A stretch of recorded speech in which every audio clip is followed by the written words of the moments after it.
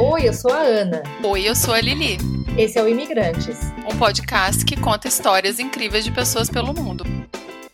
Bom dia, boa tarde, mais um Imigrantes Podcast. Finalmente, aqui depois de muitos problemas técnicos, conseguimos! Estamos aqui com a Gil Kozicka. A Gi nasceu em São Paulo, muito pequena, mudou para Pernambuco. Esse sotaque lindo aí não nega, vocês já vão ver.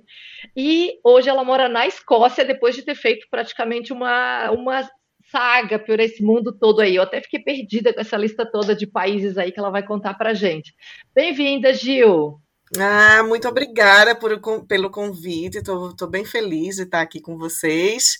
E, nossa, você fez um resumo da minha vida, assim, em 30 segundos? 20? É, tem que ser. É assim, porque quem vai contar essa história aí, olha, eu vou jogar essa batata aí. Oi, Lili, bom dia. Oi, gente, bom dia. Feliz aqui de finalmente ter conseguido. Gil, então vamos lá, conta pra gente como é que foi essa história de mudar para o exterior. Era um sonho, já existia um projeto? Quem era a Gil antes de chegar no exterior e quem é a Gil hoje? Expectativas, realidade? Nossa senhora, essa pergunta parece fácil, né? Mas já me deu uma tremedeira. Pergunta de terapia, minha filha. Profunda já. Mas vamos lá. Não era sonho. Inclusive, eu sou uma pernambucana muito enraizada, aquela nordestina muito nordestina, sabe? Então, eu nunca sonhei com absolutamente nada do que está acontecendo na minha vida hoje. Foi uma coisa assim do acaso, do amor. Eu conheci meu marido, né? Eu era prestadora de serviço da Petrobras, ele também. A gente se conheceu na refinaria Abreu e Lima, lá em Pernambuco. E aí a gente começou a namorar, e aí chegou um momento que aí ele disse, olha, eu vou ter que ir para o Chile, e aí não vou mais ficar no Brasil, né? Aí eu disse, então faz o seguinte, vamos terminar logo esse namoro. Porque se tu vai pra lá, eu vou ficar pra cá, então é melhor tu ir embora logo. Ele, não, eu quero casar. Eu digo, tá bom, então vamos. E aí foi quando a gente casou, mas ele teve que ir pro Chile, né? Eu fiquei casada, ele lá no Chile e eu lá em Recife. Foi uma loucura, porque aí eu tentei conseguir um emprego para ele no Rio de Janeiro, e aí eu consegui uma entrevista para ele pelo Skype. E ele foi selecionado e a gente se mudou para o Rio de Janeiro.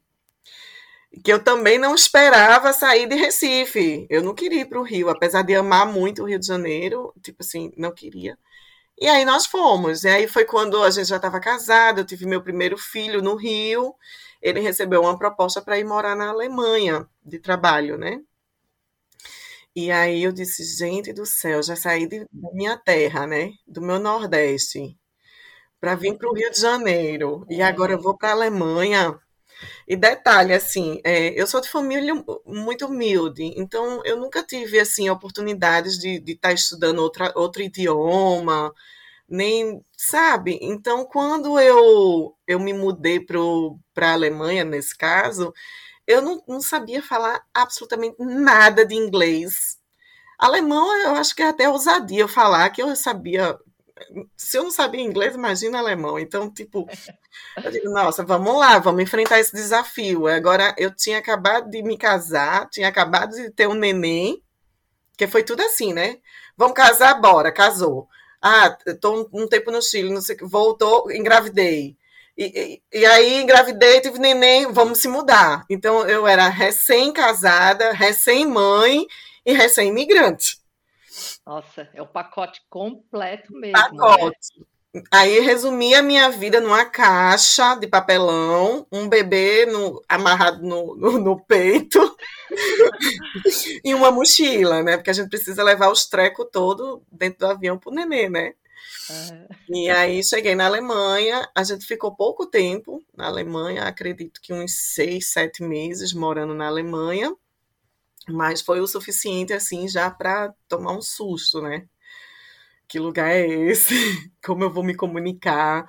Como vou me adaptar? Né? A pessoa que vem lá do Nordeste. Primeiro já foi um impacto do frio, né? Do clima, que já foi muito grande.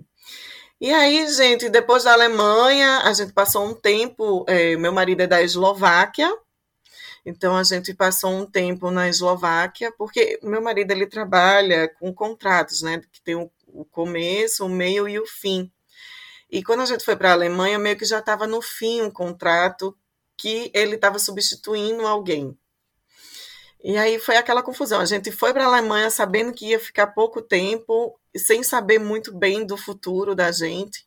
Então, quando terminou o contrato da Alemanha, a gente foi para a Eslováquia, na casa da mãe dele, e ficamos um tempo lá. E aí, nesse tempo lá, que foi aproximadamente 3 meses, ele recebeu uma proposta para morar em York, que fica na Inglaterra, que é a minha cidade do coração, que eu amo de paixão, que foi o lugar que eu mais odiei e amei ao mesmo tempo.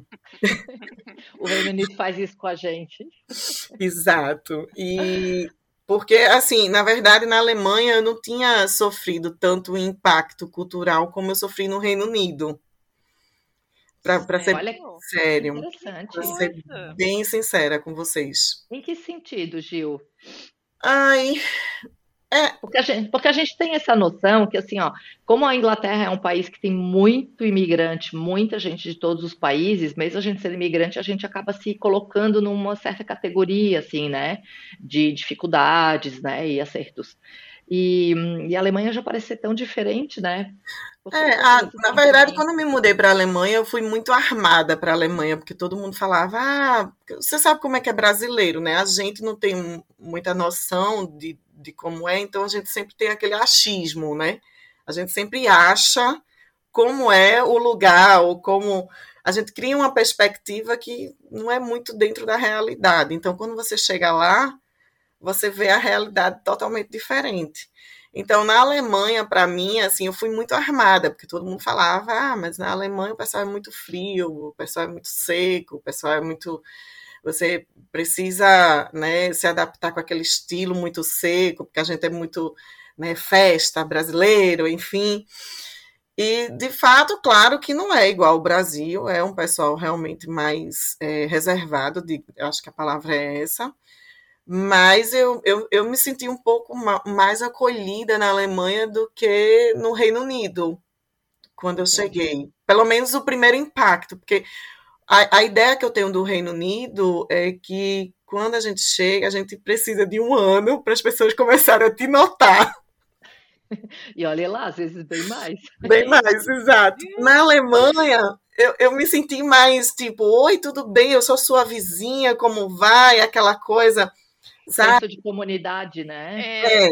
Eu nunca morei na Alemanha, né? Só visitei, mas pelos amigos alemães eu sinto isso, que existe esse senso de comunidade, o alemão tem uma coisa meio hipster, né?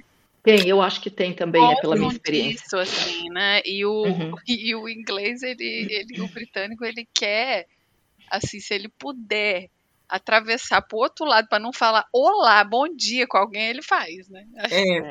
Eu senti muito isso. Ó, na Alemanha, eu vou até contar um fato que aconteceu comigo na Alemanha, que eu me senti a pessoa mais acolhida do planeta, porque assim, eu não falava inglês, eu não falava alemão, até hoje, inclusive, tá, gente? Só para lembrar que não é fácil a gente... Porque muita gente fala assim, mas ela tá morando na Alemanha, agora ela já fala alemão.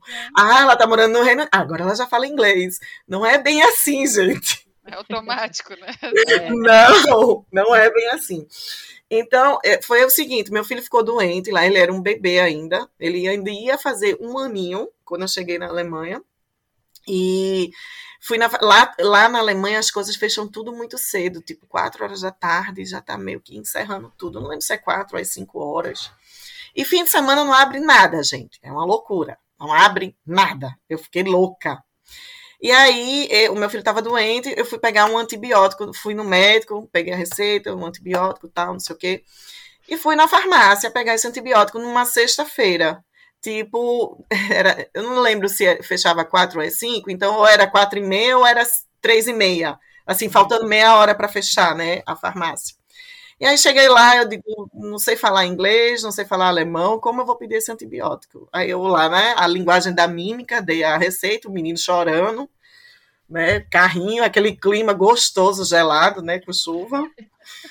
E eu lá, firme e forte, vamos lá, vida que segue. Aí quando eu falei com a mulher que ela viu que eu estava desesperada, ela falou em inglês, qual era a linguagem que eu falava, da onde eu era. Eu digo, isso eu sei inglês. I'm from Brasil. I speak português. Aí, de repente, ela me pediu para esperar, eu acho que foi em alemão, né? E de repente saiu, e quando ela voltou com um papel. E quando ela voltou com um papel que era uma ficha para preencher todinha em português. Não. Olha que legal! Gente, eu abraçava essa mulher, nunca mais ela queria me ver. Tu acha que eu não fiz isso? Não, ela ficou em estado de choque, eu abraçando ela. Você abraçou? Eu abracei. Ela ficou dura assim, né? Ela ficou dura em estado de choque, aí depois sorriu e me abraçou também, né? Porque... Tipo assim, eu já fui no médico de última hora, foi um encaixe, consegui o negócio. E vocês não vão acreditar. O antibiótico quebrou na esquina. Aí eu voltei chorando pra mulher. Aí ela já me abraçou, já se acalmou, foi de novo lá no tradutor e voltou. Então, parece bobo isso que eu tô falando, mas assim, hoje é engraçado, né, a gente falar. Mas isso é uma das coisas de adaptação para o imigrante, né? É você não saber o idioma, e você não saber como as pessoas vão reagir, e a gente não conseguir resolver problemas simples. Eu só queria um antibiótico do meu filho. Ainda mais num momento de vulnerabilidade, né? Que eu acho que é o pior possível, assim, é estar doente, né? Porque a gente já está mais sensível, já está mais difícil, ainda, né? Ter que se entender. Então, nossa, olha, um anjo essa mulher. Meu Deus, que pacote, cara. Você recém-parida, recém-casada. Foi. Recém-mudada no puerpério, que o puerpério é aqueles meses sensível, depois né? que a criança nasce, que os hormônios da mulher estão muito doidos, assim. A gente fica muito sensível, muito demais. Eu já voltei, quando o antibiótico quebrou, eu já voltei chorando. É claro. Nossa, eu não precisei falar muita coisa pra ela, eu mostrei um saquinho. Gente, eu tô rindo, mas é de nervoso. Ai. E aí, o que é que eu tô querendo dizer? É assim, eu percebi a delicadeza, o acolhimento, o cuidado. Não que no Reino Unido eu não tivesse isso, mas as coisas funcionam de outras formas aqui, né? Então, quando aí saindo da Alemanha, fui para a Eslováquia, fiquei um tempo, meu marido recebeu a proposta para a gente ir para a Inglaterra, foi York, a minha primeira cidade que eu morei na Inglaterra, que foi a relação de amor e ódio.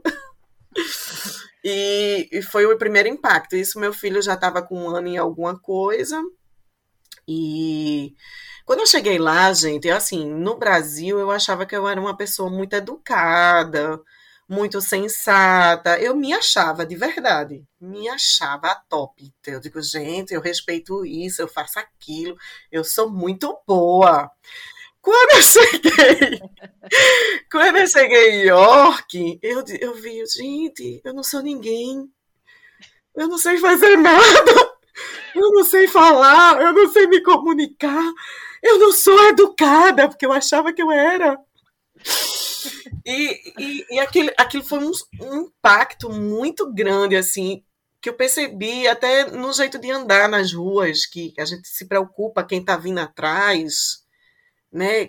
Eu tinha carrinho de bebê para cima e para baixo, então o carrinho de bebê às vezes, né, embaça um pouco para a pessoa passar.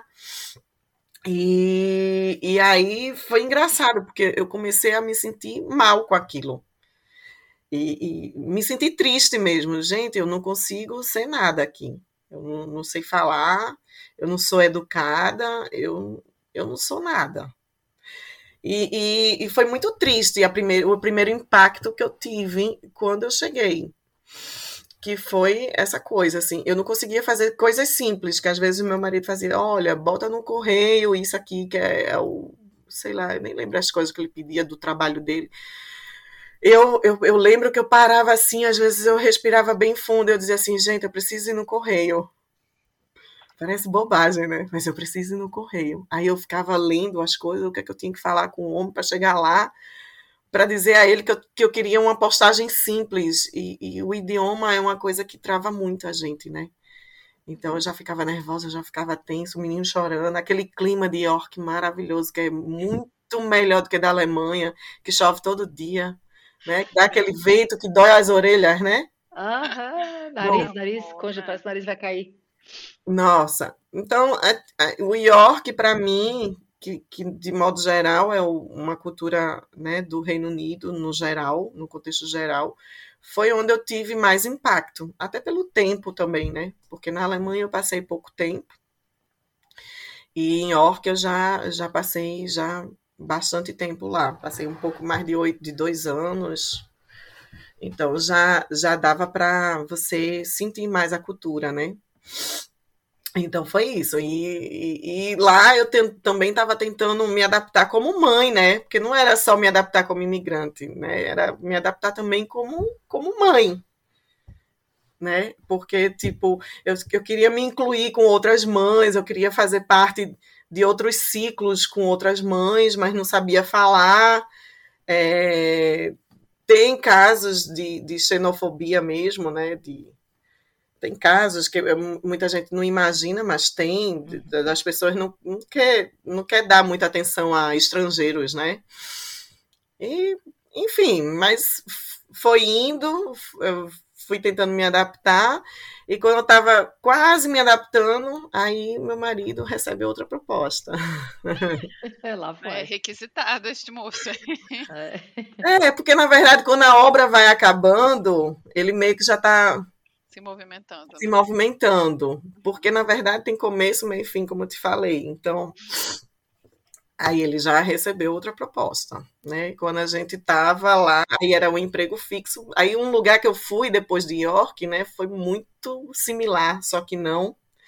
Foi Praga, República Tcheca. Gente. Ai, até dei pausa agora para respirar. Vírus. Foi. Porque Só é um choque, né? Tudo muito diferente um lugar do outro, né?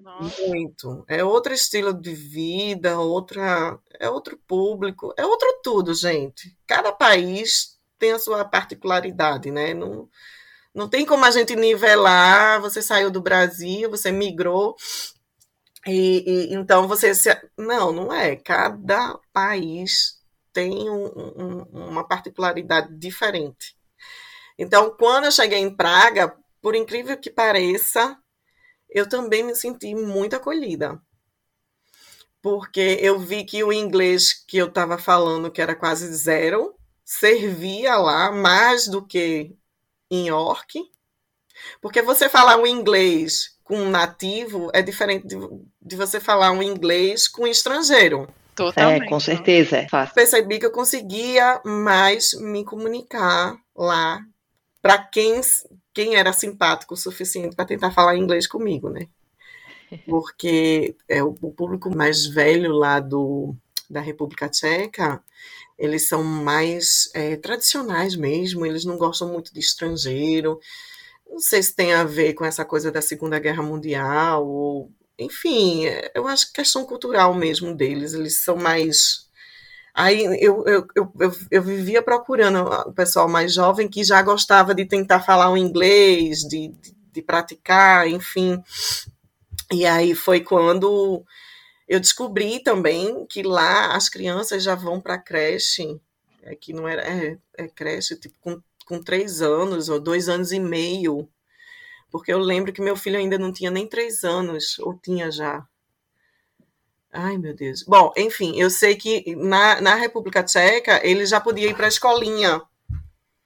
E aí foi quando finalmente eu comecei a ter um tempinho assim para mim, né? Eu digo, nossa, aqui é o paraíso. Eu vou botar o menino na escolinha. E a escolinha era até 4 horas da tarde. Começava às 7h30 da manhã até às 4 horas da tarde. Eu digo, gente. Bastante, né? Nossa, muito. Uhum. E eles têm atividades assim que você fica impressionada, assim, que já dão atividades para as crianças lá, assim, que você diz, nossa, já para aprender as cores, já para aprender isso, já é muito interessante o sistema educacional lá da República Tcheca, eu gostei muito. E eles têm aula de inglês também desde pequenininhos ou eles aprendem só a língua? Eu acho, porque assim, eu não tenho essa experiência do mais assim, os maiores, né? Porque no caso o meu era muito pequenininho, era creche. Na creche não tinha. Ah, Para entendi. falar inglês, não. Pode ser que nas escolas, pode ser que tenha, porque inclusive os jovens lá falam inglês. Todo lugar que você chega, você consegue se comunicar com inglês lá. Mas na creche, não. Na creche era aquela coisinha mais para aprender as cores, os números, essas coisas, né? A introdução. Mas era ótimo, assim, eles tinham muitas atividades em parques externas, áreas externas, de brincar com os animais, com os insetos, né? Mexer com as plantas. Então eu estava feliz, que meu filho estava feliz, e eu estava feliz mais ainda, porque eu tinha um tempinho para mim. E aí foi quando. Ah, gente, eu não me apresentei. Eu gosto de pintar. Eu sou artista. A gente vai chegar ali. Inclusive, tu vai falar bastante dessa história. Pois é, porque foi em Praga que eu voltei a pintar justamente Ah, eu ia esse, perguntar. Que esse legal. tempinho. Mas enfim, a gente vai chegar lá. Aí depois. Não, já, bora, vamos falar. É porque eu não achei que fosse em Praga. Achei que tivesse sido um pouquinho depois. Já se apresenta, já Ah, então, é gente. pintora, artista plástica Você e pintava antes, segue. é Eu isso? pintava desde a minha adolescência lá no Brasil. Só que eu tinha vergonha, né? Eu tinha vergonha. Eu pintava e escondia minhas coisas. Nunca mostrava para ninguém. Só quem via era minha mãe e poucas amigas. E guardava. Pintava. Aí quando fui ficando mais adulta, até antes de encontrar meu marido, eu me relacionei com uma pessoa que a avó dele era artista plástica maravilhosa, que infelizmente já morreu, Teresa Costa Rego, que é uma artista assim fenomenal. E eu passei 4 anos nesse relacionamento, no qual eu tinha até mais relacionamento com a avó dele do que com ele. Porque Eu ia dizer, ela querendo terminar com o homem, mas ela ali, mantendo o pois relacionamento é, com a tia, pois pintora. é. Eu falava para ela, eu acho que eu vou casar com você. Ai, Legal. Acho que eu vou casar com você, porque eu vivia na casa dela e eu tinha oportunidade de conhecer as técnicas artísticas dela e ver, né, o trabalho dela de perto, de acompanhar. Então, indiretamente, eu tive aulas, né? Indiretamente, ela foi minha professora durante 4 anos. Sem ela saber, ela me ensinou muito. Eu aprendi muito com ela. E foi quando estimulou muito essa coisa de eu digo, gente, vou voltar a pintar, vou voltar a pintar. Ainda cheguei a voltar a pintar lá no Brasil, mas aí foi quando as coisas meio que estavam desandando, acabei o relacionamento. E depois eu conheci o meu marido, que na época era namorado, né? E aí foi tudo muito rápido e deu aquela pausa, né? Não, olha, você casou, minha filha, você está grávida, você vai se mudar, então o que é que você está pensando da sua vida? Você vai pintar também? Não, né, minha filha? Dá um time. Aí, aí foi só em Praga, né, quando eu cheguei lá na República Tcheca, que eu voltei a pintar. Só que, mais uma vez, eu voltei a pintar para mim, né? Mais uma vez, eu tinha vergonha. E aí fui pintando. E aí eu disse, ai, gente, eu vou fazer uma série. Vou fazer as mulheres, mulheres e profissões. Aí eu fiz, acho que 22 telas, não lembro o total. Comecei a pintar uma médica, depois uma cortadora de cana, depois, ai nossa, várias profissões. Não lembro de todas, mas enfim. Aí guardei as telas e meu marido, de novo, recebeu a proposta para a gente voltar para a Inglaterra, né, na República Tcheca. E a gente foi, dessa vez, para Bristol. Aí escolheu bem, hein? Bristol é uma graça de cidade. Ai, é ótima, muito bom. Só que aí foi quando eu engravidei do segundo filho, né? Foi em Bristol. E quando eu cheguei lá, aí, assim, por mais que eu já tinha já me adaptado com York e tudo, ainda assim eu sofri aquele impacto. Eu acho que, na verdade, também quando a gente tá grávida, a gente fica muito sensível, muito. Então, com as mudanças, a gente vai ficando meio perturbada mesmo. E aí foi, só que aí lá as minhas amigas, eu conheci um grupo de brasileiras fantásticas. Gente, eu tenho muita sorte, muita, por onde eu passei. Eu tenho amigas assim, que você diz assim, eu não acredito que você conseguiu fazer esse tipo de amizade. Você fica impressionada. E eu costumo dizer que eu sempre acredito no lado bom das pessoas, sabe? E eu acho Mas, que isso mulher, atrai. mas olha para ti, mulher, é isso que eu ia falar. Olha essa energia maravilhosa, tu é uma pessoa Exatamente. Você acha incrível, Oh, positiva. é mulher. claro. Atrai, atrai o mesmo ali, provavelmente, porque olha só, Claro. né? Oh, Como que que você É vai muito atrair maravilha. uma legal. coisa diferente? Não tem como, é É, Oh, verdade. mulher, eu acredito muito nessa coisa da positividade, porque quanto mais positiva a gente tá, é mais. Não é que o negócio que é trabalhoso ou difícil vai mudar, não, mas fica mais fácil, sabe? Uhum. com Quando a gente certeza. tá positivo. Então, assim, esse grupo de mulheres maravilhosas me descobriram lá em Bristol, chegaram na minha casa para fazer o chá de bebê do meu filho, que eu tava grávida, Gente, e aí viu a minha parede cheia de telas. Cheia, com a série quase completa de mulheres e profissões na parede. E aí uma amiga minha chamada Sabrina, que mora lá em Bristol, né? Que ela faz o forró de Bristol, ela também criou junto com outras amigas o Oca Brasil, que é uma escolinha de português que tem lá em Bristol. Ela fez, o que é isso aqui? Eu digo, o quê? O que é isso aqui, minha filha, que você está fazendo aqui? Um negócio maravilhoso, um negócio desse aqui, escondido. Como assim? Eu escondido não, tá aqui na minha parede. Não! Você tem que mostrar, você tem que fazer e acontecer. Eu digo, eu não sei fazer isso não. Ela sabe sim, vai ter uma feira cultural que é itinerante em Bristol e você vai participar. Eu digo, não, mulher, tô grávida, eu vou ter neném, não sei o quê. Aí, inclusive, eu tive um neném em fevereiro, essa feira cultural era em junho. Eu digo, não tenho condições com o bebê, ela tem, a gente vai ajudar você. E aí eu participei dessa feira cultural em Bristol, amamentando, botando o menino aqui assim, ó, no colo, e bora, pai. e bora. E eu vendi a série quase toda. Que demais. Vendi a série quase toda, e aí de lá para cá nunca mais parei. Que esse é o lado artístico que a gente ainda pode continuar falando, intercalando com essas mudanças e essas viagens todas, né? Eu quero saber mesmo, inclusive eu quero saber como é que foi essa coisa de tu participares do carrossel do Louvre, porque essa pessoa que estava lá escondendo o quadro, de repente estava lá expondo em Paris. Como é que foi essa história? Ai, mulher, então. É engraçado, né? A gente olhar para trás e ver como as coisas acontecem quando tem que acontecer, né?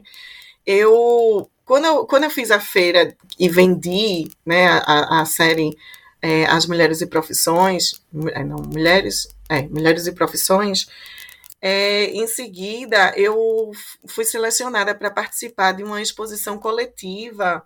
Deixa eu até anotei aqui, deixa eu ver aqui o nome, que foi em Bristol. Ai, cadê ela? Ah, exposição coletiva Lift. Native Blood, no carrossel do Louvre, é esse? Não, esse lá em Bristol. Porque Ah, para certo, chegar no desculpa, carrossel desculpa. do Louvre, Tá, tem que ter uma entendi. historinha. E aí eu fiz essa exposição lá em Bristol e aí já comecei a ficar um pouquinho mais conhecida tal. E aí, depois de Bristol, meu marido recebeu a proposta para a gente morar aqui Lá na vem. Escócia, Na Escócia. que é onde eu moro hoje, né? Em Edimburgo. E aí, quando a gente recebeu a proposta, acho que alguns meses depois começou a pandemia, né? E aí eu comecei a trabalhar, fiz outra série. Depois da Mulheres e Profissões foi o Círculo do Preconceito que eu fiz. E aí comecei a trabalhar muito nisso e outras galerias de artes começaram a me olhar. Inclusive saí em 2 revistas de arte. E aí conheci uma brasileira que é dona de uma galeria em Londres, que foi ela, a Patrícia Esfumato, o nome da galeria. que me convidou para ir para o Carrossel do Louvre. Ela assim, vai ser coletiva, é uma exposição coletiva, e eu gostei muito do seu trabalho, e a gente começou a conversar. Eu digo, gente, mas Carrossel do Louvre, sou eu mesma? Você é comigo mesma? Não, é você mesma. Tá certo. Mas como é que eu faço? Que eu fiquei, sabe, sem acreditar. Aí, enfim, eu fiz a Native Blood, que é sangue nativo, que foi uma índia que eu levei para o Carrossel do Louvre, na intenção, né, de representar bem o nosso país, né, que eu sempre acreditei que a gente tem uma dívida muito grande com o povo indígena. Então eu disse, não, para uma realização como essa, eu quero pagar de alguma forma a minha dívida, claro que simbolicamente, né, eu vou fazer uma indígena. E aí eu fiz, foi incrível essa experiência lá em Paris. Eu nunca tinha ido para Paris, então juntou assim uma emoção de tudo, sabe? E tá dentro daquele museu foi assim uma coisa. Só de falar eu já fico. Ai, gente, foi emocionante demais. Linda, né? Foi muito emocionante. Quando eu recebi o certificado, uma pena, porque o pessoal não vai ver, não, mas vocês vão ver meu certificado de Paris. Lindo, no Carrossel do Louvre. Ai, vamos aproveitar e fazer um print aqui para aí, a gente publica lá nos stories. Não é, eu me amostro, não vou mentir. E aí foi isso, assim. De lá para cá não parei mais. Sempre fico fazendo novas séries. E agora eu estou fazendo As Mulheres do Sertão. Minha família no Brasil tem vínculo, né, com o sertão. Eu tenho familiares nos interiores. Então é uma coisa que mexe muito com a minha infância, com as minhas raízes, minhas tradições. Então eu sempre trago, eu acho que de um certo ponto, as minhas pinturas é uma forma que eu tenho de me sentir perto do acolhimento, né? Das minhas raízes, da minha infância, da minha família, né? Porque você lembrar da infância é lembrar da família também. Então eu amo pintar e continuei até hoje. Não é tão intensivamente como foi na pandemia, porque eu tive um pouco mais de tempo para pintar, por incrível que pareça, eu tive mais tempo para pintar no período da pandemia. E agora, com 2 filhos, eu fico tentando, né, administrar a vida de mãe, artista, estudante de inglês, porque eu ainda não aprendi o inglês muito bem. É um processo. É um processo, muito. E aí tem o tal do dona de casa, aqui cozinha, aqui limpa, aqui lava, aqui cuida, né? A gente dá aquele sorriso dizendo, tá tudo bem, tá nada. E vai, né? E vai seguindo. Aí diz assim, mas você não faz quase nada. Não, a gente busca criança, a gente leva criança, a gente traz criança. A gente não tem rede de apoio. Você pensa em tudo também, né? Porque aí o tempo que é para pensar e organizar tudo o que tá por trás que a gente não vê, né? É verdade. E aí vai, né? Eu pinto muito menos hoje e até trabalho mais até com mais encomenda do que eu continuando com a minha série como eu fazia antes. Mas agora, em agosto, meu pequenininho de 4 anos vai iniciar o preschool. Amém, Jesus. Amém, amém. Amém, irmã. Amém. E aí eu acredito que eu vou poder me dedicar mais assim ao meu trabalho. E é mais ou menos um resumo, assim, um resumão da coisa artística misturado com as mudanças de migrar. E sobre a Escócia em si, eu estou muito feliz de estar morando aqui. É um país que eu estou começando a me sentir um pouco mais acolhida, porque eu acho que a gente, como estrangeiro, uma das lições assim que eu tive logo de todas essas minhas andanças é que não dá para a gente ser nativa, né? Não dá para a gente achar que a gente é nativo. Eu acho que uma das coisas que eu mais sofri, que foi na cidade de York, que foi o meu primeiro aprendizado, foi exatamente isso.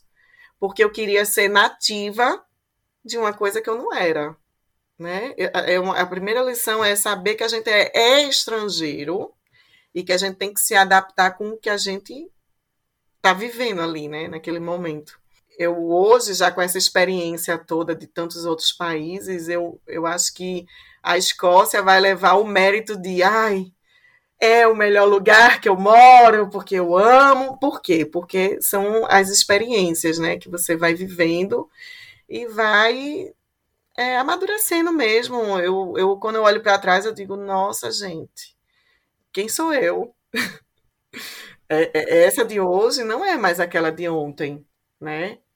A de hoje é totalmente diferente. E é muito essa coisa de você entender que você é estrangeiro, que você precisa se adaptar ao que está em volta, mas que você nunca vai ser igual aos nativos, assim como os nativos também não vão ser iguais a gente.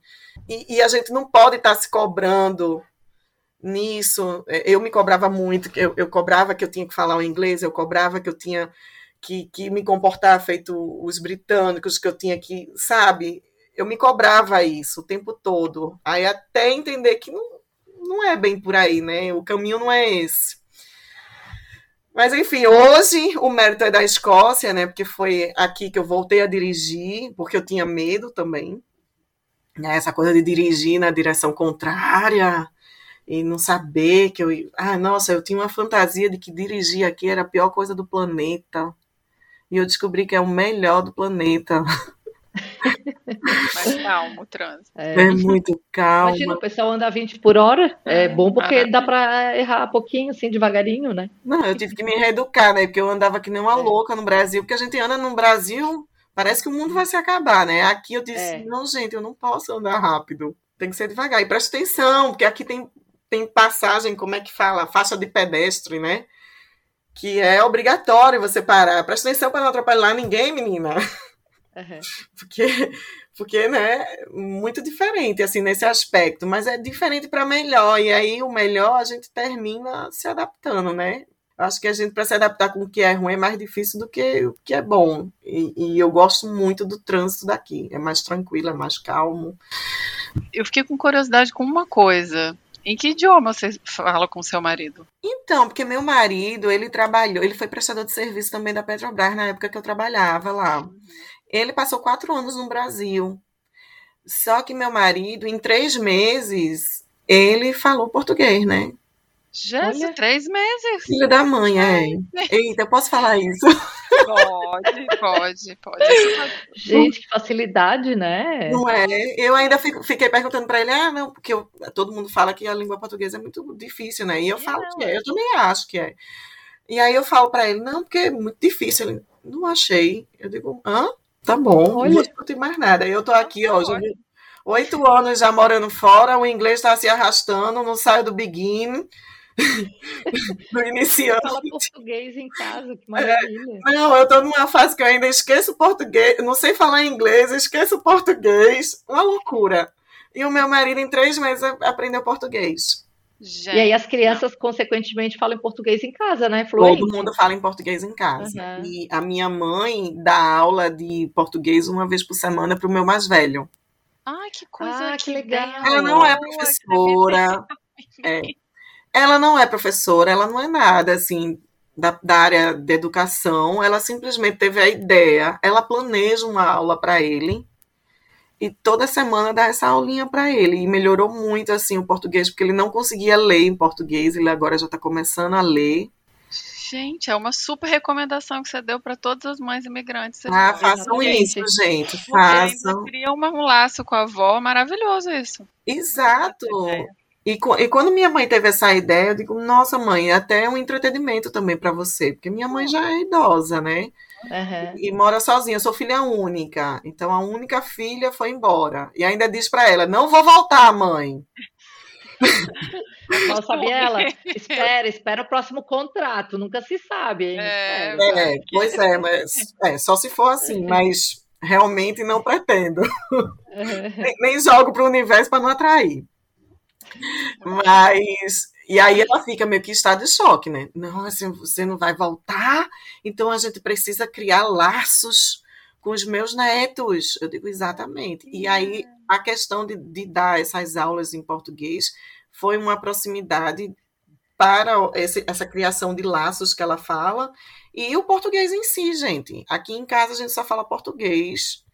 E eu faço questão nisso, até porque eu também não sei falar inglês muito bem, então é muito mais fácil para mim falar português com meus filhos do que o inglês.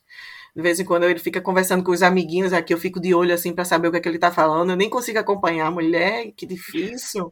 Aí você entendeu, assim, o inglês de crianças, gente. De crianças é muito difícil. Mas é porque é inglês nativo, né? É que ele vai exato. aprender a falar o nativo, que realmente é diferente, porque é difícil, né? O sotaque é Muito difícil, rápido. né? Muito Sotaque rápido. daí também, pelo amor de Deus, né? Vou te falar que não é O inglês fácil. da Escócia, olha. Mulher, Eu não acho que a é. hora que você consegue ouvir uma conversa entre dois escoceses, entender, pelo menos pra mim foi, quando eu ouvi dois escoceses falando, eu falei, gente, eu tô entendendo tudo. Nossa, agora eu tô falando inglês mesmo. Não, É agora muito tu merece até um troféu, viu? Tu É, merece até troféu, porque é muito difícil. difícil É mesmo. difícil mesmo, Muito difícil. Bom, aí de vez em quando, assim, meus filhos, eu pego eles brincando em inglês, aí eu digo, não, vamos falar português. Eu tento manter, eu sempre falo assim, olha, daqui para fora, aqui é Escócia, mas da porta para dentro, aqui é Brasil. Então eu quero todo mundo falando português, porque se a gente não mantém isso, não tem como você exigir que seus filhos tenham afeição pelo país, afeição pelos familiares que estão no Brasil, né? É uma forma de você deixar as crianças próximas da nossa cultura. Sempre que tem uma festinha, agora mesmo recentemente teve a festinha de São João de Bristol, eu viajei, agora teve daqui, que aí teve participação das crianças, eu levei as crianças, o forró de São João, né? O São João, aliás. O São João daqui de Edimburgo, eu levei. Então, sempre que tem essas comemorações e que pode levar criança, eu levo para que eu mantenha essa cultura do Brasil aqui dentro de casa, porque eu quero que meus filhos saibam da onde a gente é. Mesmo o pequenininho tendo nascido aqui, eles têm que saber que eles são brasileiros. O meu marido fala que eles são eslovacos, né? E aí é aquela briga, é um mix cultural, né? Eles vão escolher no fim, né? Não adianta a gente... Não adianta. Eu sei que eu estou fazendo a minha parte. Eu já disse para o meu marido, faça a sua, porque os meninos falam muito melhor português do que eslovaco, então faça a sua. É isso aí, ó, tá caprichando ali. Queria só falar que eu vi os quadros dela na internet. São maravilhosos. Gente, arte pelo amor, são lindíssimos. Como é que você guardou isso? É muito doido, né? Como é que às vezes a gente não acredita no nosso potencial, porque como você achou que não era uma coisa para mostrar para o resto das pessoas, é um negócio que, né, muito doido. Assim, a gente, na verdade, quando a gente tá no Brasil, a gente não é educado para a cultura, né, gente? Falando bem realista, não desmerecendo nosso país, porque eu amo meu Brasil e toda a nossa cultura, mas esse lado artístico, né? Minha mãe queria que eu fosse contadora, né? Vai estudar para ser contadora. Eu digo, meu Deus, mas eu odeio cálculo. Poxa, contadora. Porque ganha dinheiro, porque, né, tem essa coisa. Eu digo, gente, mas então, ainda cursei muitos anos de contabilidade, e quando estava perto de acabar, eu digo, não, gente, isso tem nada a ver comigo. Não, e vamos combinar que com um quadro você paga um mês de contabilidade. Pelo amor de Deus, né? E aí eu tinha vergonha desse meu outro lado, né? Eu digo, gente, mas eu não sou o que todo mundo quer que eu seja. E aí eu tinha vergonha mesmo, né? Desde o Brasil. Então, quando eu vim pra cá, quando eu falo pra cá, tá, gente? Porque são tantos países que eu já morei. Mas quando eu falo pra cá, é que quando eu saí do Brasil, eu acho que a palavra é essa. A mente da gente vai abrindo mais. A gente vê como a arte é valorizada aqui fora e... Enfim, aí você vai criando mais confiança. Aí eu entrei também num curso de arte no centro de Edimburgo. Quando eu cheguei lá, minha professora me elogiava e me colocava lá para cima. Eu digo, gente, ela tá doida. Eu pensava, mas não falava, né? Eu digo, eu vou deixar ela me elogiar para botar, né, a autoestima lá para cima, mas ela tá doida. Quer dizer, porque sempre tem aquela vozinha impostora, né, que fica dizendo, ela tá doida, ela tá isso, ela tá aquilo. E na verdade, o curso de arte para mim, que eu fiz 3 módulos com ela, que inclusive vou voltar o ano que vem, foi quando disse assim, olha, Gil, você é uma profissional, você tem que agir como tal, e assim que você tiver mais tempo, você vai evoluindo. Eu não me atropelo, porque eu sei que eu tenho 2 filhos, que ainda estou no processo de aprender a língua, então eu vou fazendo as coisas aos pouquinhos. Tudo eu faço um pouquinho, porque não existe essa coisa de fazer tudo de uma vez, né? Então eu vou fazendo tudo devagarzinho, né, devagarinho, mas sempre vou fazendo. Então foi quando eu comecei a ter mais autoconfiança, né, de acreditar mais na minha arte. Quando eu participei das exposições da Feira Cultural, que eu fui para Paris, né? Não, né? aí Então, você vai expor, né? Não... aí foi quando, né, também depois disso tudo, a pessoa também dizer, vou me guardar, não vou, né? Não Tem dá. que se valorizar, né? Eu agradeço muito os elogios, porque é muito importante, né, as pessoas elogiarem a arte, ou a minha, ou seja lá de quem for, porque essa área artística para o brasileiro é uma coisa que a gente precisa de muito estímulo, de muita união mesmo, e que foi tudo que eu recebi, tá, gente? Porque eu recebi já desde Bristol, eu recebo hoje muito carinho, eu recebo mensagens que você diz assim, nossa, não acredito, lindíssimas, sabe? Pessoas que dizem, eu me inspiro nessa arte. Tem até uma pessoa que comprou uma arte minha, que ela mora em Bristol, que ela comprou a Mulher Livre, que é uma mulher de braços abertos, ela tá nua, né? E atrás tem um monte de casais tradicionais, com a igreja atrás, né? Que tem que misturar tudo, né? Para chocar. E a mulher tá livre, com os braços abertos, olhando para frente, e tem a consciência dela, que é um rosto muito parecido com o dela, que está do lado, que sempre ou tá botando para baixo ou tá botando para cima, né? É a nossa consciência. E essa pessoa que comprou essa arte, ela fala o tempo todo sobre essa arte, do quanto foi importante comprar essa arte para ela, que ela mudou depois que comprou essa arte. Olha. E isso não tem preço, sinceramente falando, assim, você saber que algo que você faz pode causar mudanças nas pessoas de forma positiva, para mim isso é o melhor resultado assim que eu poderia receber, sabe? É muito importante. E assim a gente vai seguindo, né? Agora daqui para frente eu pretendo não parar mesmo com a arte. E essa coisa de se mudar, isso aí eu já não posso dizer, né? Talvez eu me mude novamente.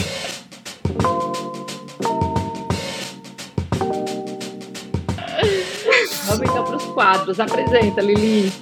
Então, eu acho que a gente pode continuar nesse tema idioma, né? Porque já que ela está ainda aprendendo inglês e tem todo esse monte de país, vamos fazer um quadro então sobre idiomas? Bora!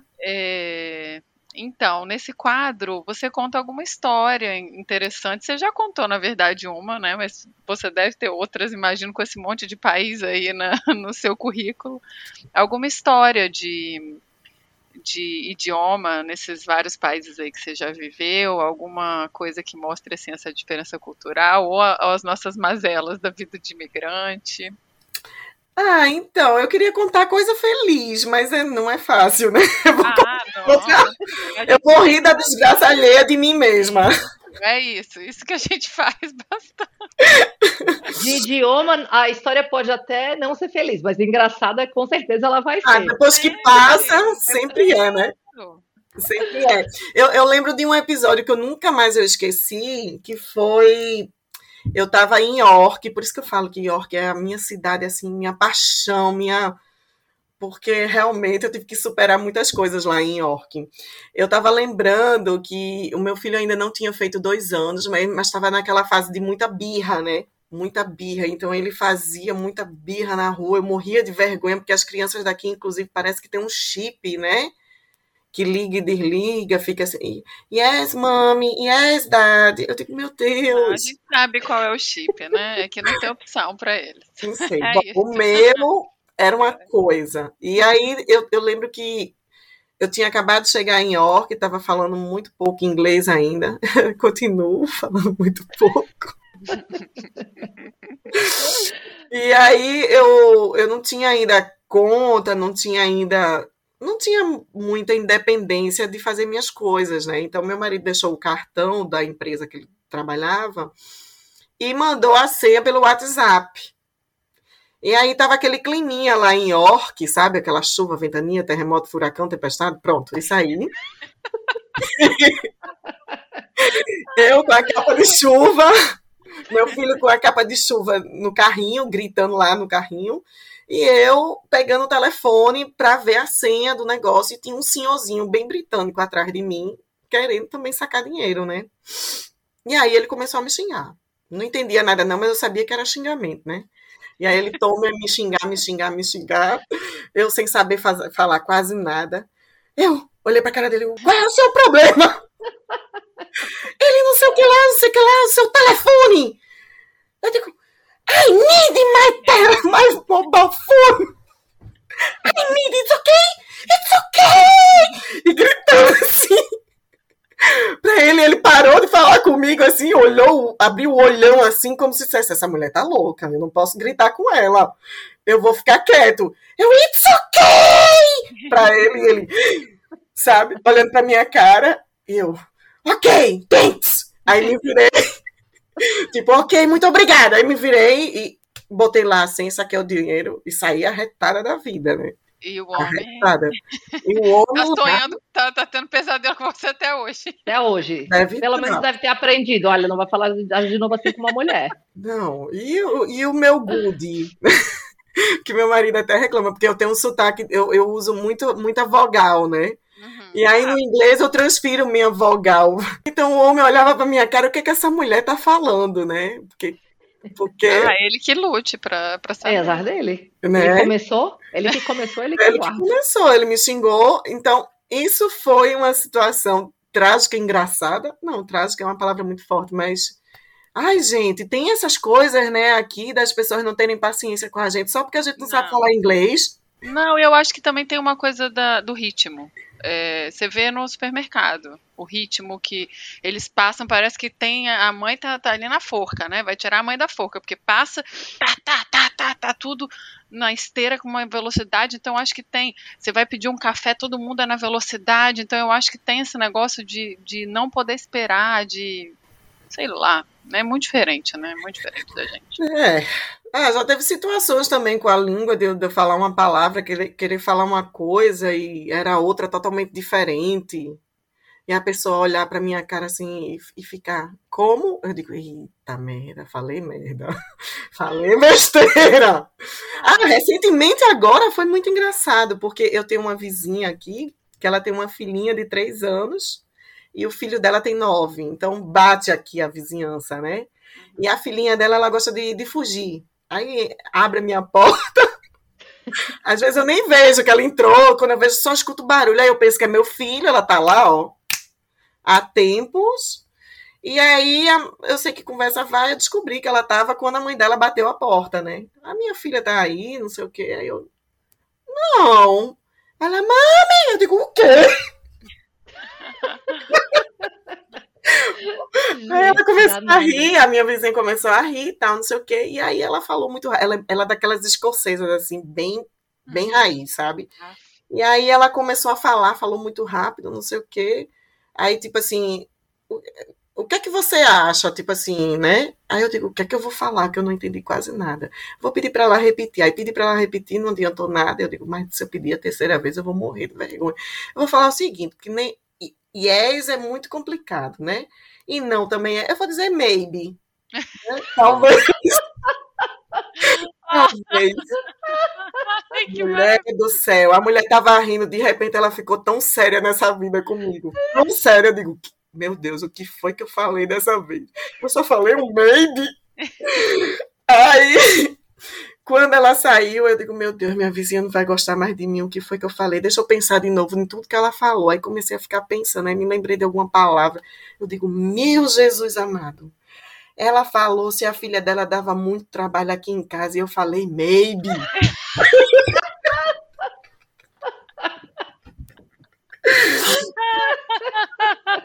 Maybe, gente, é talvez. eu digo, gente, como é que eu falo um negócio desse pra minha vizinha, que a filha dela dá muito trabalho? Porque, às vezes, o inglês não entra na hora, você, né? Aí você fica pensando, você para e fica, aquela palavra e aquela outra. Meu Deus, ela falou isso, sabe? Ai, que ótimo, gente. Muito bom. Então, isso são algumas... Eu tenho várias, gente. Essas são algumas das histórias que eu passo, assim, com a língua, que não é nada fácil, mas também hoje eu fico morrendo de rir. Eu vou fazer o quê? Ah, mas a melhor coisa Muito bom. é isso. É isso aí mesmo. Aí depois, outro dia, eu fui falar com ela, desculpa, depois que você saiu da minha casa, eu entendi o que você falou 2 horas depois. Desculpa! Ela deve achar maravilhoso isso. Ela, como assim? Eu digo, foi só 2 horas depois, aí depois eu entendi que você perguntou se sua filha dava. Ela não dá! Eu nem vejo ela entrar na minha casa! Ai, que ótimo. Então sobre o idioma é isso, gente. Então, nessa hora, a gente também às vezes compartilha as nossas histórias, entendeu? Você tem alguma, Ana, de idioma? Não que eu lembre agora, assim, não. Eu tenho uma que eu lembrei, eu não sei se eu já contei aqui, porque, gente, a gente já entrevistou umas 33 pessoas, então a gente já contou muito caos aqui, mas eu vou contar que é muito boa essa. Eu tava na Colômbia, e eu não tenho idade mental para determinadas coisas, né? Eu sou aquela pessoa que vou rir daquela idiotice 500 vezes. Eu também não sou religiosa, então peço desculpa se alguém for religioso. Mas esses dias eu recebi um e-mail. Aí tava falando com a minha amiga polonesa, minha companheira de trabalho. Menina, recebi um e-mail de Jesus, porque é um nome muito comum aqui. Na Espanha é um nome muito comum, Jesus. Eu recebi um e-mail de Jesus, mas fica tranquilo que eu vou lidar com isso. Depois que eu escrevi, eu falei, eu não tenho idade mental pra isso, Camila, que é a minha colega. Não tenho idade mental para falar que eu recebi um e-mail de Jesus sem rir. E a gente começou a rir falando disso, aí lembrei dessa história, que quando eu estava na Colômbia, eu estava quando eu viajei, fiz uma viagem, fiquei bastante tempo lá, eu estava nessa cidade de festa, de farra, sabe? E aí eu tava viajando sozinha, mas cada lugar que eu parava eu conhecia um monte de gente, enfim, aquela história, né, de viajante solo. E aí conheci um grupo de meninas, cada uma de um lugar. Tinha um monte de menina nórdica, tinha uma inglesa, enfim, todo mundo falava super bem inglês. Ninguém falava espanhol e eu era a tradutora daquela galera toda, né? E aí, a gente tava num hostel e conheceu esse cara, que é colombiano, da cidade da Shakira até, de Barranquilla, e aí ele chega pra gente, e ele fala super bem inglês, então ele chega pra gente e fala assim, se apresenta, todo mundo se apresentando, Hi, I'm Jesus. Gente, não teve uma pessoa que não segurou o riso, Hi, I'm Jesus, e a gente assim, tipo, as meninas que não é país nórdico, Inglaterra, não são países religiosos, tipo assim, I'm Jesus, e a gente assim, acontecendo aqui. Enfim, aí eu expliquei pra ela, gente, isso aí é um nome comum em alguns países latinos, tá? Segui o baile, saímos à noite. E aí, eu, como sempre, eu não tenho fundo, eu sou aquela pessoa que sai e não tenho fundo, não tenho hora pra acabar, entendeu? Eu sou assim. Aí todo mundo... Eu sou igualzinha, te entendo tanto. Então, foi caindo, né? Eu falo que vai caindo. Foi caindo um, foi caindo outro, um foi embora, outro foi embora, e eu ficando. No final das contas, ficou eu e Jesus no final da noite. E aí, enfim, ficamos lá, curtimos. No dia seguinte, as meninas me perguntaram, mas então, como é que foi a noite? Curtiu muito? Curti muito. Você ficou com quem até o final? Com Jesus. E elas, ele era um gato. Jesus era super gato. Aí elas, eu falei, gente... Jesus é gay. Aí, tipo, cada coisa que eu falava, a gente ria mais e falava, não, Liliana, pelo amor de Deus, não dá, não tem a menor condição. Gente, muito engraçado, muito bom. Jesus é meu amigo no Facebook até hoje, ele é o máximo, super legal, enfim. E gato. E gato. Jesus é gato. Olha, Jesus. Olha, não dá, sério. E gato. Enfim, essa é a minha história. Eu adorei. Adorei. E tu, Ana, não tem nenhuma, não é possível que tu não lembra de uma. A gente fala tanto aqui, menina. A gente fala tanta história. Mas tem que tanta, esquecer logo às vezes, não, às vezes eu lembro, eu até anoto para quando tiver outro episódio, mas realmente, gente, tô zero de história. Não vou tem lembrar. problema. Como a gente falou muito de idioma e da dificuldade que é se integrar num ambiente novo, num país novo, sem falar o idioma, fala pra gente, Gabi, como é essa coisa da autoconfiança e como é que a gente trabalha dentro da gente quando a gente ainda não fala um idioma num país novo, numa cidade nova. Lili, a questão do aprendizado do idioma local várias vezes surge realmente como algo que pode mesmo amargurar uma quantidade de brasileiros que moram fora, né? É engraçado que algumas vezes eu já recebi no meu inbox, na minha página, pessoas pedindo para que eu, psicóloga, as ajude no aprendizado do inglês ou as ajude no aprendizado do francês, né? Que eu moro aqui na França. E visto que eu posto muito sobre psicologia, enfim, emoções ligadas à condição de imigração, eu comecei a ter um olhar um pouco mais atentivo a isso, a essa demanda que começou a aparecer no meu inbox. E eu comecei a me perguntar por que as pessoas estão procurando uma psicóloga para ajudá-las a aprender a língua local, né? E por que elas não estão procurando um profissional, professor, né? Alguém que vai ensinar a língua para essas pessoas. E a verdade é que há barreiras psicológicas muito importantes, de um lado, que impedem as pessoas a falar o idioma local, e isso eu acho que é algo importantíssimo da gente citar, porque isso vai variar muito de pessoa para pessoa. Às vezes a pessoa não consegue aprender o idioma local porque ela não sai da bolha de pessoas brasileiras, né, e que só falam português.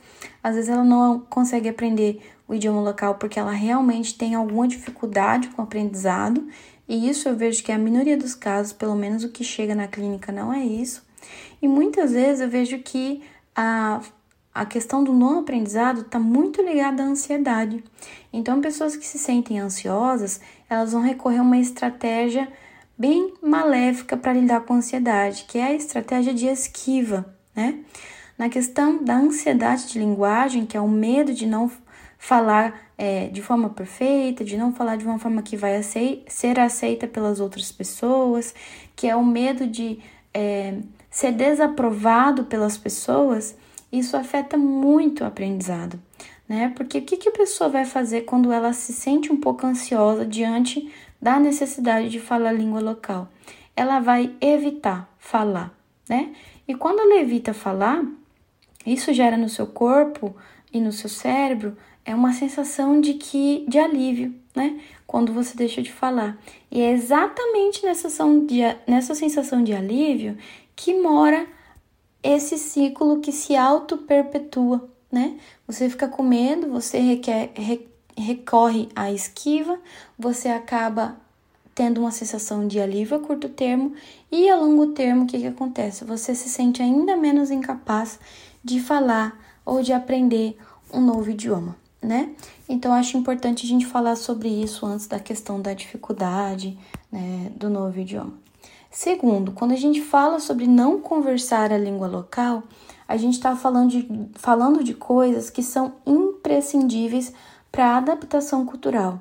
Quando você não fala a língua local, isso pode te deixar muito mais vulnerável, por exemplo, a depender do seu parceiro para se socializar, do seu parceiro que fala a língua local. Muitas vezes isso acontece quando você casa com alguém local, né? Geralmente não acontece tanto com casais de brasileiros, mas até em casais de pessoas brasileiras, quando os dois são brasileiros, há um que talvez vai acabar conversando melhor, aprendendo mais rápido, se jogando mais, enfrentando a ansiedade, né? E isso pode fazer com que o outro se sinta um pouco de desvantagem aí, se sinta deixado para trás, né? Ou abandonado, ou que ele não está se ajustando ali tanto contra o outro parceiro, né? E aí começam todas as comparações que na verdade podem ser maléficas. Então esse é um dano aí de não falar a língua local. Um outro dano é que isso te marginaliza.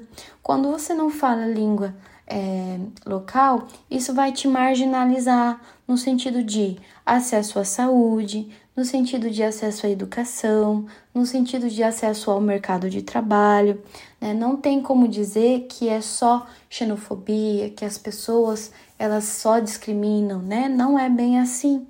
Até se você for contratar um estrangeiro no Brasil, se você, não sei, vamos dizer que você tem um restaurante e você precisa contratar um atendente. Como que você vai contratar um atendente que não está apto a conversar o idioma local, o português, com os clientes, não é mesmo? Então, não é só uma questão de preconceito e xenofobia. Também é necessário, né, compreender que não falar a língua vai te vulnerabilizar nesses sentidos, né? A gente sabe que até o acesso à saúde, ele começa a ser um pouquinho mais delicado quando você não fala a língua local, né? Então, não falar a língua local te vulnerabiliza de várias formas. E te impede de fazer novos amigos, e tudo isso são necessidades que todos os seres humanos têm, né? De ter acesso à saúde, de ter um ciclo de amigos, de ter uma rede de apoio, e tudo isso se fragiliza muito, né, quando você não aprende o idioma local. E aí, o que as pessoas costumam fazer nesse processo? As pessoas começam a se cobrar, né? Poxa, eu não falo o idioma local. E aí elas começam a pensar que é uma questão de falta de capacidade, que elas não são pessoas que se adaptam, que elas não têm capacidade de aprender um novo idioma, que elas não servem para nada. E aí, nesse movimento que é muito frustrante, você começa a confundir o seu valor como ser humano com o fato de falar ou não a língua local. Então, é importante que nesse processo as pessoas tomem um tempo para organizar. Cada coisa pertence a um local, né? E é isso mais ou menos que se faz em terapia. As pessoas vão organizando um pouco suas emoções. Calma, nem tudo é porque você é incompetente. Na verdade, poucas coisas de fato acontecem porque você é incompetente. E muitas coisas acontecem porque você é simplesmente um ser humano prezando pela sua segurança social, né? Porque o movimento de esquiva é exatamente isso. Você tentando se proteger e proteger a sua imagem social. E logo deixando de falar o idioma local porque você não quer passar vergonha, né? Então, em terapia, o que acontece muito é que a pessoa se entende, ela entende o processo, ela entende porque ela tá com aquele medo, ela entende movimentos corporais, né, reações corporais que tendem a acontecer quando ela se sente ansiosa, ela entende como ela auto-perpetua esse medo, esse ciclo, né? E essa falta de confiança que ela vai aprendendo a ter nela mesma. E assim, organizando melhor cada macaco no seu galho, né, como a gente costuma falar, ela vai potencializando a sua margem de ação. Porque você para de achar que as coisas acontecem porque você se condena, porque você é uma péssima pessoa, ou então porque o novo país é um péssimo país e que ninguém gosta de você. E você começa a pensar, poxa, qual é a minha responsabilidade nessas minhas queixas, né? Nas coisas que eu não estou contente agora na minha vida. Então, esse processo de compreensão, de autocompreensão, ele é muito importante para que você compreenda de forma autocompassiva e não de forma a se condenar quais são os fatores que estão ligados aos resultados que você tem e que você não consegue, né? Por que você não está conseguindo falar o idioma local, como isso te vulnerabiliza e como isso te afasta dos seus objetivos e, sobretudo, da pessoa que você quer ser, tá ok?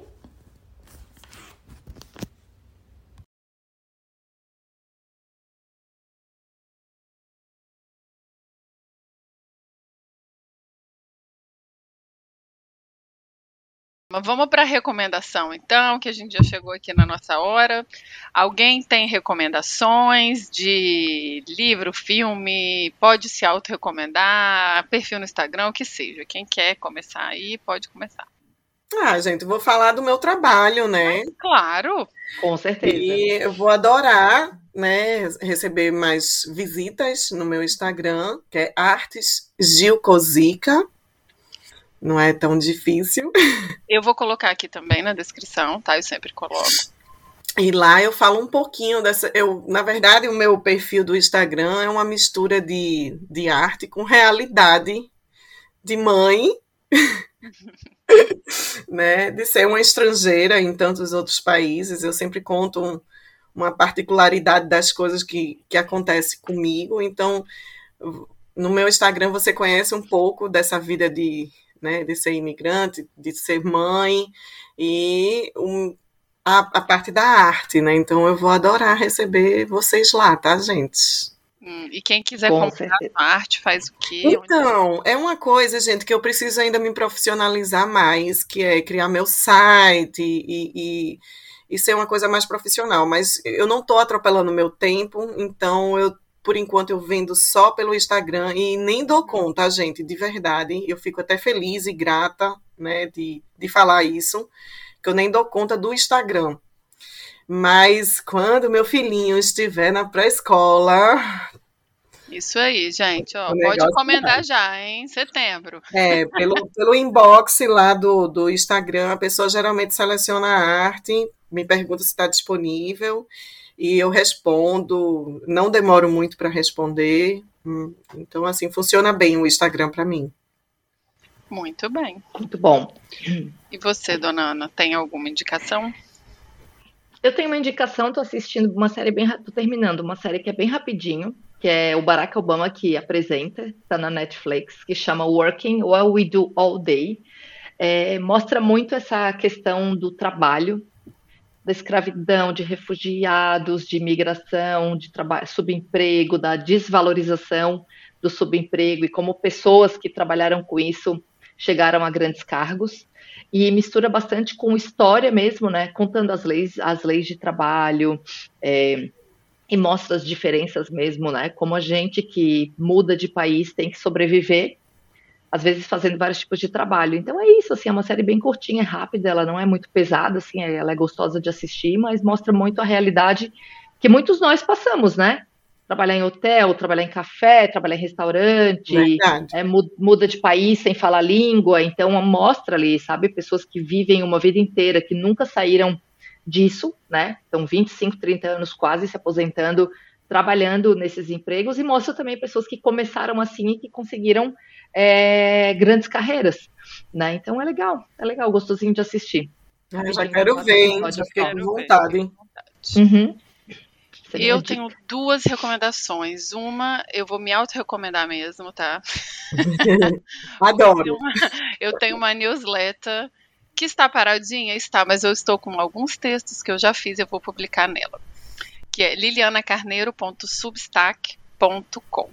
Eu não coloco 1000 coisas, então vocês não vão ter muito spam, fica tranquilo, mas são textos curtos e gostosinhos, se você quiser. Assina lá que eu vou ficar feliz. E o outro é um livro que eu tô terminando. Eu não terminei ainda, mas estou terminando. Mas já tá um lindo que eu quero recomendar, que chama Canções para Ninar Menino Grande, da Conceição Evaristo, que é uma super escritora brasileira. E é isso. Nossa, já gostei do título, hein? É muito lindo. Inclusive, você falou do seu quadro da Mulher Livre, e eu lembrei de uma personagem do livro. Ai, que legal. Desse jeito eu vou ter que botar na minha lista.